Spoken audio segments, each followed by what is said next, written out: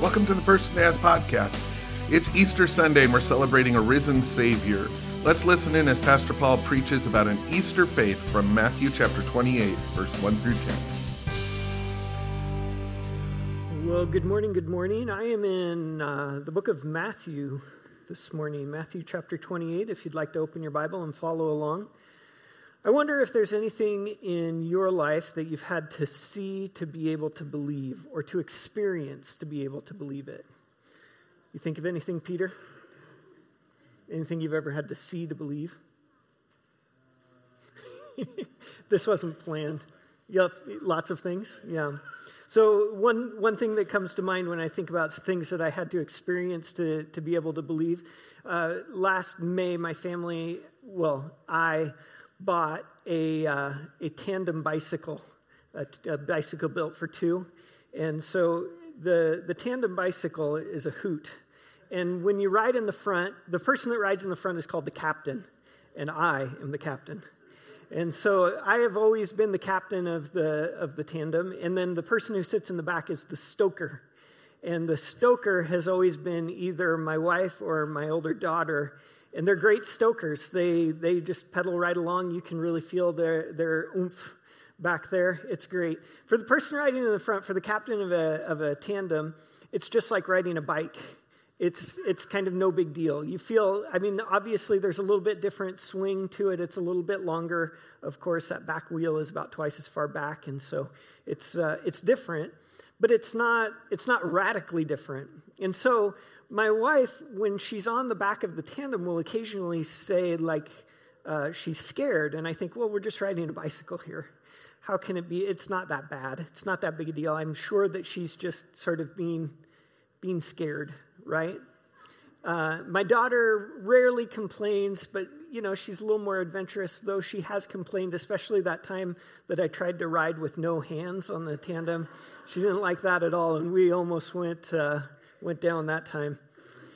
So I'd just been experiencing the front of the tandem. I had been the captain. I had no idea what it was like to be the stoker until a few weeks ago. Alyssa's brother, my brother-in-law, visited from Mississippi, and while he was here, we thought, what better thing to do than go for a family bike ride?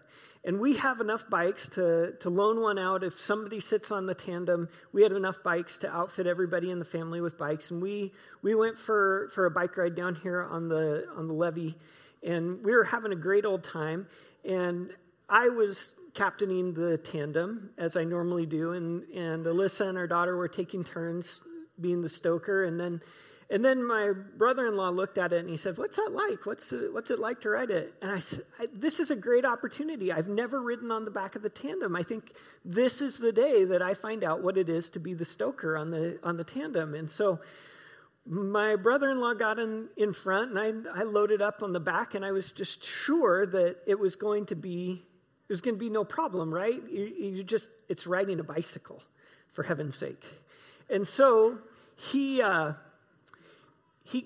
ready, and I was sitting on the stoker seat, ready to ride, and he started to take off, and as soon as his foot left the ground, and he started to pedal, I've never been more sure that I'm going to die on a bicycle than in that moment. That was the most terrifying moment I can remember in a long, long time. And he kept trying to ride, and I kept sure I was going to fall off. And we eventually got it figured out. We rode like 3/4 of a mile, and we turned around, and he said, "I think you better be in front of this thing." And so I rode us back, and I came back telling my wife, "I'm so sorry. I had no idea. I have so much respect for you for being willing to sit on the back of this thing when I'm just going wherever I want to, trying to ride with no hands." Because you have to see it to believe it. You have to experience it to believe it. I was talking to my girls about this kind of thing. I was saying I don't like to watch movies. And this is a crazy thing. Like, it is so hard for me to motivate myself to watch movies, and my family will attest that I am a terrible movie watcher. So there are several movies right now that are on my list that I would really like to watch, and people have told me they're so good, you got to see them, and I'm sure they are, but I just can't. And my problem is that I'm not a discerning movie watcher. I like everything I see. And for some reason, I just can't convince myself that to watch a movie. And then when I finally do, I'm like, oh, I'm so glad I finally did that, because I just won't believe it until I see it. I was talking to my girls, they were saying they're the same way with board games. They're the same way with any card game or board game. I like to try to teach them new card games or new board games, and they're always kind of skeptical. And then it turns out, except for with Monopoly, they pretty much like any game that they play. And so we have these things. What about you? Is there anything you think of that you didn't think you were going to like it, you really ended up liking it? Pastor Ryan, is there anything that you can think of that you've drawn a blank? You like everything, and you want to try everything. Yeah, that makes sense. Yeah. Any of the teens, you have any ideas? Anything? Axe throwing. Yeah, I don't know if I would like throwing axes with you, Jordan. Roller coasters, yeah. You look at them and you're like, I don't know, and then you do it, and that was so much fun. Yeah. Over the past week, I've been looking at this week in the life of Jesus. This week that we call Holy Week, it encompasses so much of the human experience. Last week, I talked about what a good Friday. No, last week I was on Sunday still. Last week I talked about what a Palm Sunday faith looks like. And I talked about Palm Sunday, the day that Jesus' disciples claimed victory for Jesus before he did, and they claimed a victory that Jesus was never actually going to claim. Jesus, we celebrated last week the event that we call the triumphal entry, Jesus riding into Jerusalem on a donkey. The triumphal entry, the idea of a triumphal entries in general were not unique in those days. In the first century, conquering warrior kings would enter into cities with their armies and the spoils of their victory, and they would ride into town to be celebrated by everybody in the city. Jesus sort of turns the imagery of the typical triumphal entry on his head when instead of riding in on a war horse, he rode into Jerusalem on a humble donkey, and a borrowed donkey at that. Jesus turns the imagery upside down. Jesus did that to fulfill what had been written about him hundreds of years earlier, that the king of Israel would come humble and riding on a donkey. Jesus also ignored the convention of the conquering kings that would enter into cities triumphantly, because usually they would bring before them in the procession leading them into a city would be animals that would be offered for sacrifice. Jesus didn't take any offers, but he did go straight to the temple where Jesus presented himself, and we know that he would then offer himself as a sacrifice to God. And the crowds that celebrated Jesus, that were coronating him that day, they conveniently ignored all of the ways that Jesus was changing the imagery of the triumphal entry. The crowds tried to turn Jesus into a hero and a conqueror, where Jesus came very clearly during the course of that week saying, I came not to be served, but to serve and to give myself as a ransom for many. It was true that Jesus came as a king, but he came as a king unlike the people ever expected. And so a Palm Sunday faith, it comes claiming victory for our side, even when Jesus isn't claiming triumph. Palm Sunday faith wraps Jesus around our causes, regardless of what Jesus may have said in the Bible about our particular causes, regardless of how Jesus has acted in history is recorded in Scripture, and it claims that because Jesus is on our side, it puts Jesus on our side, whether Jesus could be forced onto our side or not. It claims that Jesus is on our side, and therefore we must win, right, if Jesus is on our side. Palm Sunday faith, though, it celebrates before any adversity has been faced. And that's really the crux of Palm Sunday faith. And the problem, it says everything is always great, and it fails to recognize that Jesus began this week in celebration, but he began a week that would take him to the cross. And then to get to the cross, we came back together on Friday this week, and we were here on Good Friday talking about a Good Friday faith. On Good Friday, the disciples who were supposed to be the greatest believers and the most faithful friends of Jesus, they turned tail and ran. They were nowhere to be found on Good Friday. The Gospel of Matthew tells us how the disciples, they began in the garden on Thursday night when Jesus was arrested, fighting for Jesus. They were willing to fight for Jesus.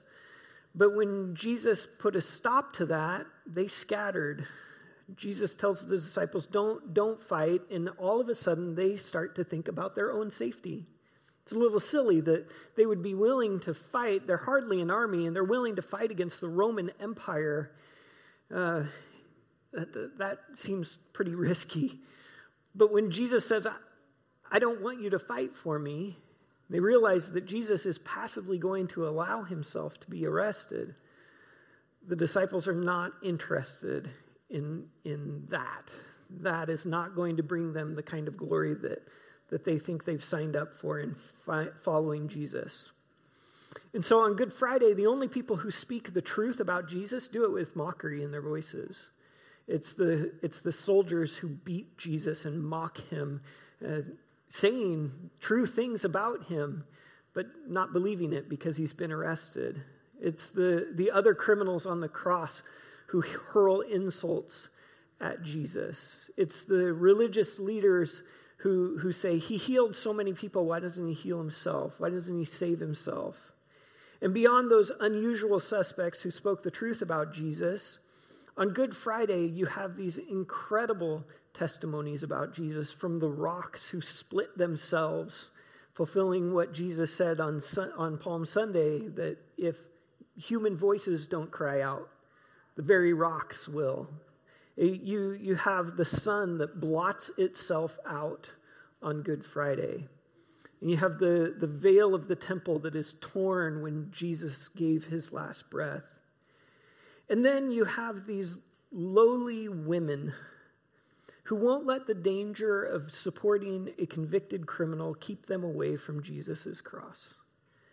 They won't let the mockery that is surely due them keep them far from Jesus, even while he suffers.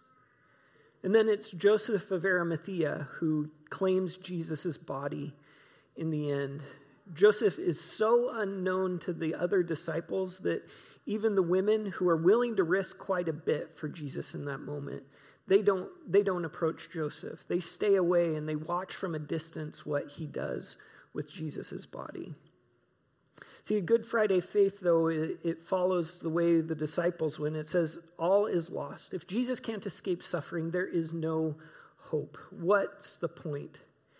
And Good Friday faith lingers in the beatings, and it stares with fascination at the depths of human darkness. And it just sort of shrugs and said, yeah, I guess that's the way it always is. Good Friday faith ends Jesus' story on Friday, and it never recovers.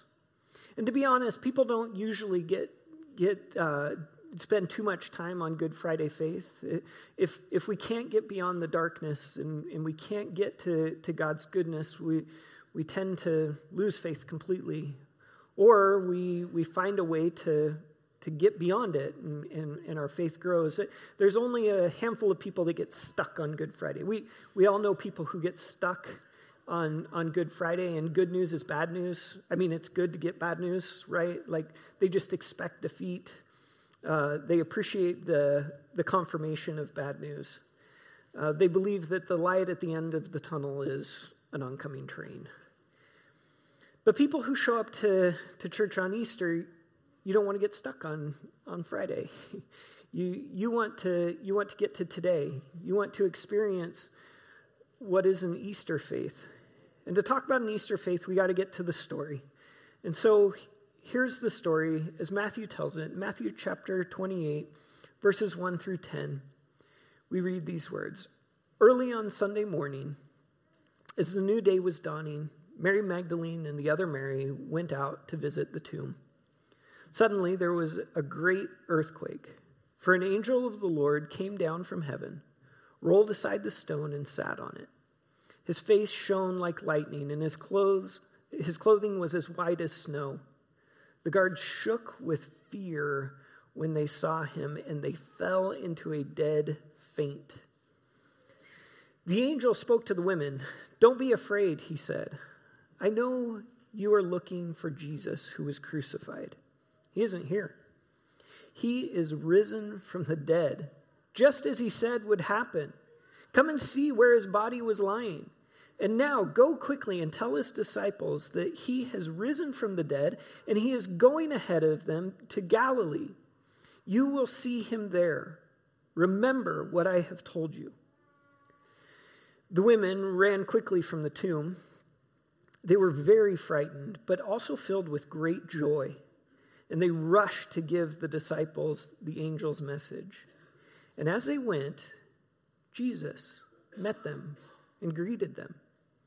And they ran to him, grasped his feet, and worshiped him. Then Jesus said to them, "Don't be afraid. Go tell my brothers to leave for Galilee, and they will see me there." I'm always interested for like the little details that we might miss in stories like this. I love angels when they appear in the Bible. I don't know what to make of angels in the Bible, but I love how angels, every time angels appear, the first words out of their mouth are, "Don't be afraid. Don't be afraid. Just chill out. It's okay. I know this is scary." And, we kind of think if I saw an angel, I'd probably be all right? Like I could handle it maybe. The Roman soldiers, these are men who are trained and ready for like hand-to-hand combat. The sight of the angel, it's the sight, the angel doesn't hit them.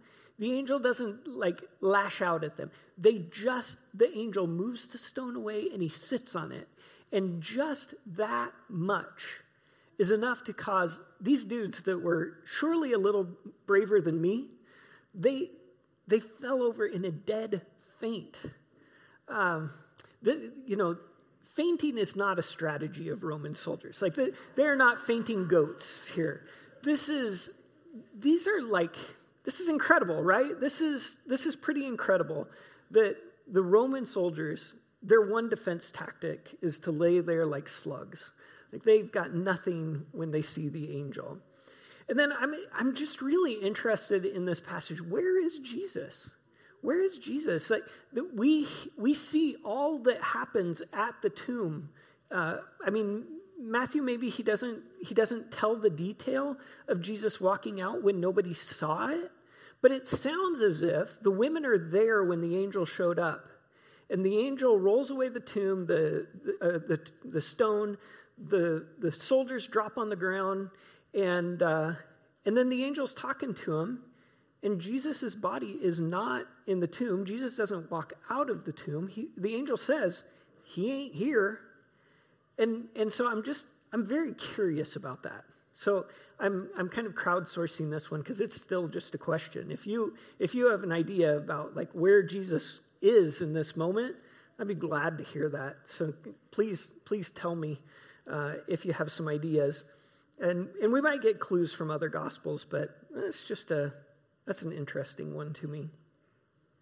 As I thought through the details of this story, though, and thought about what Matthew might really want us to pick up as we read his gospel and as we try to understand the story that he's telling us, there's a thing that I think Matthew might have wanted us to catch, that between the beginning of Matthew and the story of Jesus coming to earth and being born, the Christmas story that Matthew tells, and this story of Jesus coming back to life from the dead, there are some points of real symmetry. There are connections between these two stories that I think maybe Matthew would hope that we would catch. I think he would want us to see the angel's announcement and the frustration of the Roman Empire. Like, Rome is right there in it, in both the Christmas story in Matthew and right here as the guards faint. And then the other thing that's really cool and striking is the way the announcement comes to women. Women in the first century were not valued in society. They were not equals with men. In fact, women in the first century, they wouldn't have been allowed to testify in court because they weren't considered trustworthy. It's kind of a hilarious thing to think that men would be and women wouldn't be, to me. But anyway, women really were only deemed significant based on their relationship to men in the first century. And so it's in this culture that God chose to reveal the two most important events in all of human history, first to women. God chooses women first in that very culture where women are not deemed trustworthy. And I mean, Christmas, maybe you give Christmas a pass, right?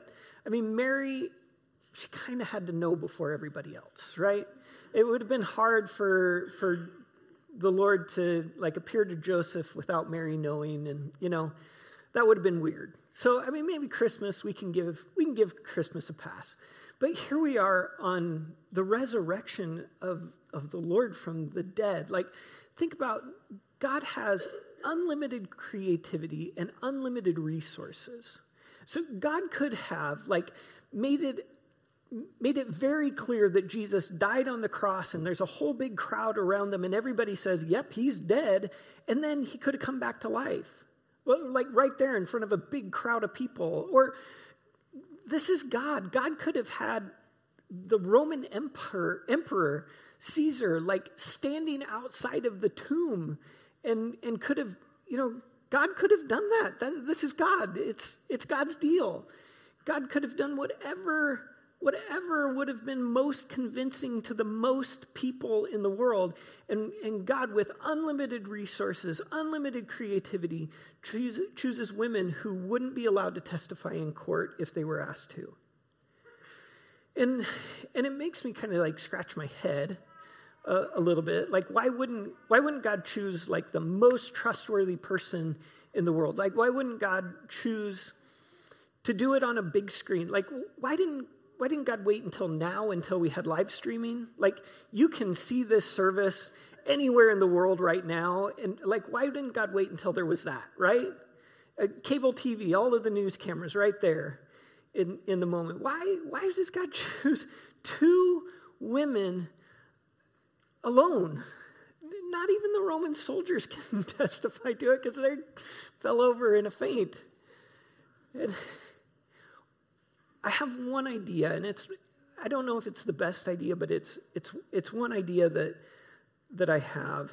And the reason that I have is kind of simple. I think God chose these women because they were there. They were there. And it's about more than just being at the right place at the right time. It's that these women showed up when they thought that all was lost. The disciples had sequestered themselves in a locked room. The disciples had cut themselves off from the rest of the world. They were in no way going to risk themselves by going out, especially to Jesus' tomb. And with hopes pretty much dashed, the women show up. They weren't there to claim victory. They were just going to the tomb for the sake of giving Jesus a proper burial. I think God honors faithfulness to Jesus in moments like that. I think God loves it when his children are tempted to believe that all is lost. And still they show up to see Jesus. I think God loves it when people are convinced that the hope they had is gone, but still they're going to show up and try to find Jesus.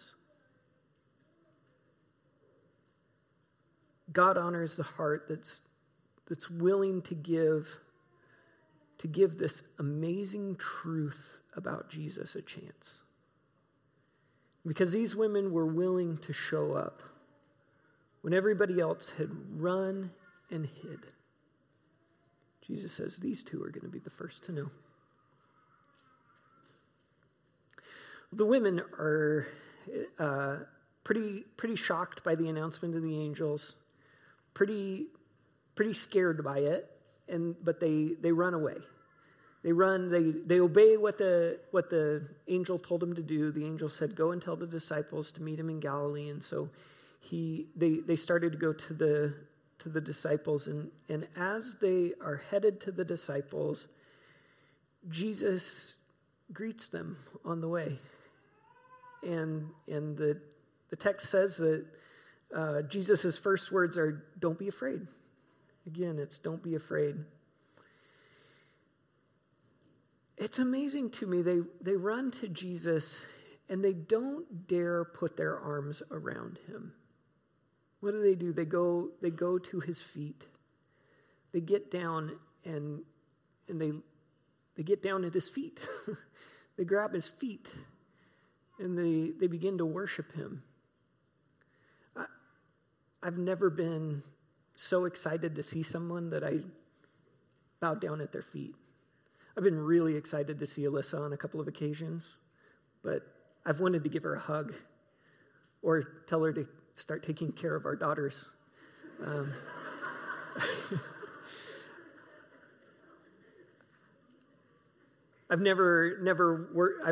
been tempted. I think the idea of their going to Jesus' feet, grasping him by the feet, it speaks to the reverence with which they felt for Jesus in that moment. These women were witnesses at Jesus' cross. They saw what Jesus looked like after he had been beaten. They were standing there the last time that Jesus had enough strength in his body to lift his weight, to get a gulp of air before crucifixion would suffocate him. And when these women, they worship him, it's just, I think it's because of the improbability of Jesus going from what they saw on Friday to walking around on Sunday. They worshiped because the only appropriate response was worship.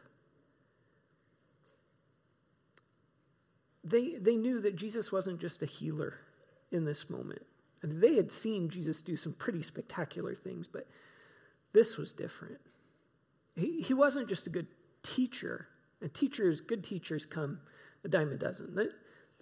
We don't bow at the feet of teachers. Jesus wasn't just a good guy. You don't bow to the feet of a good guy. When they saw Jesus walking on Sunday morning, they did what comes naturally to a person who comes face to face with God. They worshiped. And this is another connection point between the story of Jesus' birth and the story of Jesus' resurrection. Because in both stories, we are reminded that Jesus is Emmanuel. Jesus is God with us. There's no explanation for how Jesus could get out of the grave on Easter other than to admit, this is God. In the Christmas story, it's the unlikely first visitors to the Christ child, shepherds, another class of people who nobody trusted in the first century. The shepherds come and they see baby Jesus, and after having heard the angels announce it and seeing everything just the way the angels said, they worshiped God. They worshiped the child. The women here on Easter morning, who, according to their culture, were undeserving as the first witnesses, they bow and they worship. It reminds me of another story in the life of Jesus when people felt compelled to worship him. In Matthew chapter 17, there's a story of Jesus going up onto a mountaintop with 3 of his followers. And Matthew 17 says that he was transfigured. That just means his appearance changed. His clothes gleamed white. A cloud descended from heaven, and it covered over the mountaintop.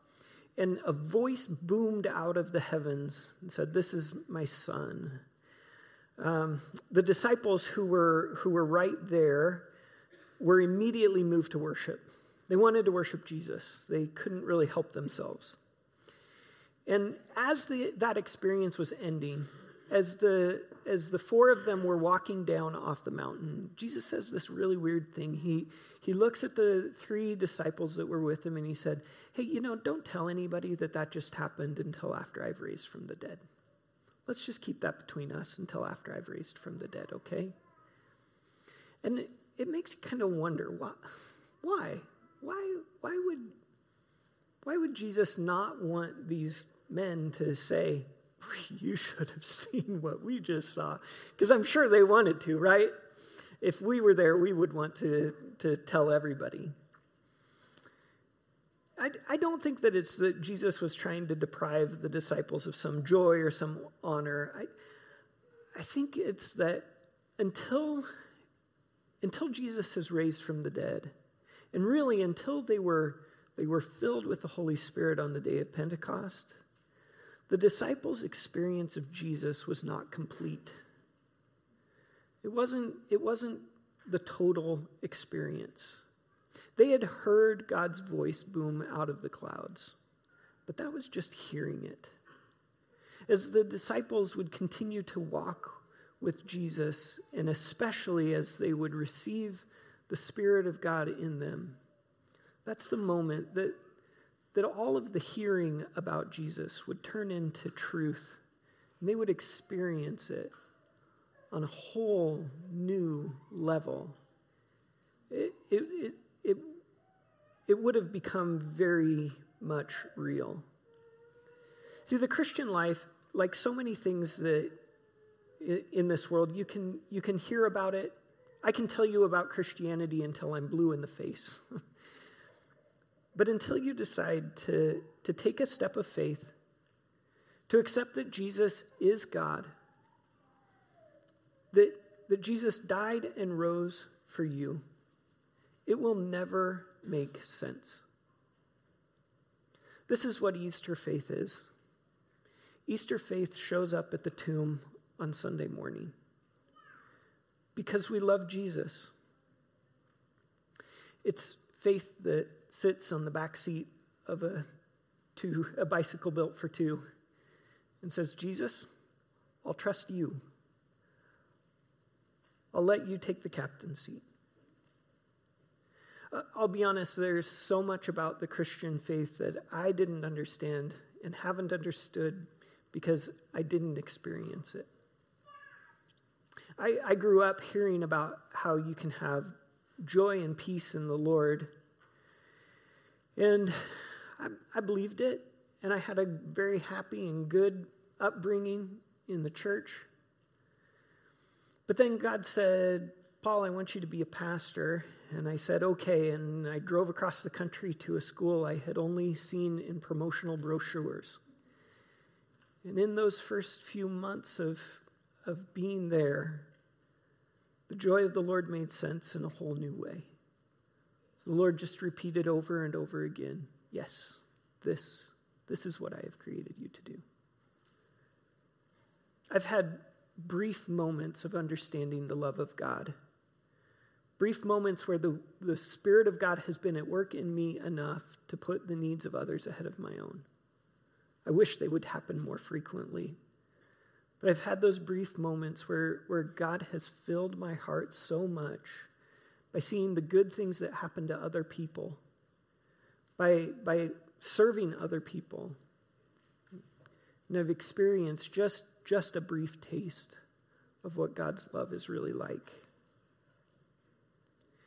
And I didn't know how God could be a comfort in times of trouble until our family was struck by crisis and tragedy. And as we turned to God in that time, we discovered the truth of the psalm that says, even though I walk through the valley of the shadow of death, He will comfort me. Today, I'd guess that there are people here who have heard about placing your trust in Jesus. The Christianity stuff, it's interesting. It's intriguing. It's you've heard it. You kind of understand it.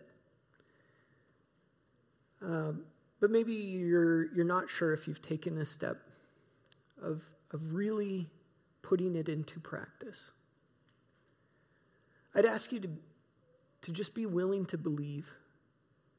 To be willing to believe that if you take a step of faith and admit that Jesus is God and is your God, and if you would have faith and let Jesus take you where Jesus will take you,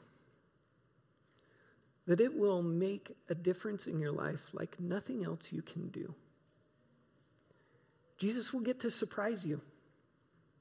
There will be some great surprises along the way, and there will be some shocking days that you don't know if you can make it. It'll mean that Jesus will get to call the shots, though. That you'll return to Him faithfully even on those days when you're shocked and you don't know if you can make it. But it'll mean that your life won't be the same. There are lots of folks in this room who know that truth, who will tell you that it's worth it. It's more than worth it. To day by day, let Jesus take control. To day by day, trust Jesus. When you feel like you're out of balance and you're not making it in the right direction and you're going to fall over, to just keep trusting Jesus. Trust that He's faithful. Trust that His plan is a good plan for you. Trust that He is taking you in the right direction for your life. But you won't know until you try. And the way we start is through simple prayer. We just talk to God. So will you pray with me? Our Heavenly Father, we thank You for the truth that we celebrate today. The world has never been the same since Jesus came out of the grave. It is a turning point in history. Because what began today, Lord, when Jesus came out of His grave, was a truth, was hope for humanity, unlike anything that had ever been expressed before. We've heard that story a lot. Many of us can recite it backward and forward. We've heard a lot about how Jesus changed the world. We've heard a lot about the great things that Jesus can do. God, today, rather than hearing about it, we would like to experience it. We would like to really be able to believe it and to know it because we have taken a step of faith to trust Jesus.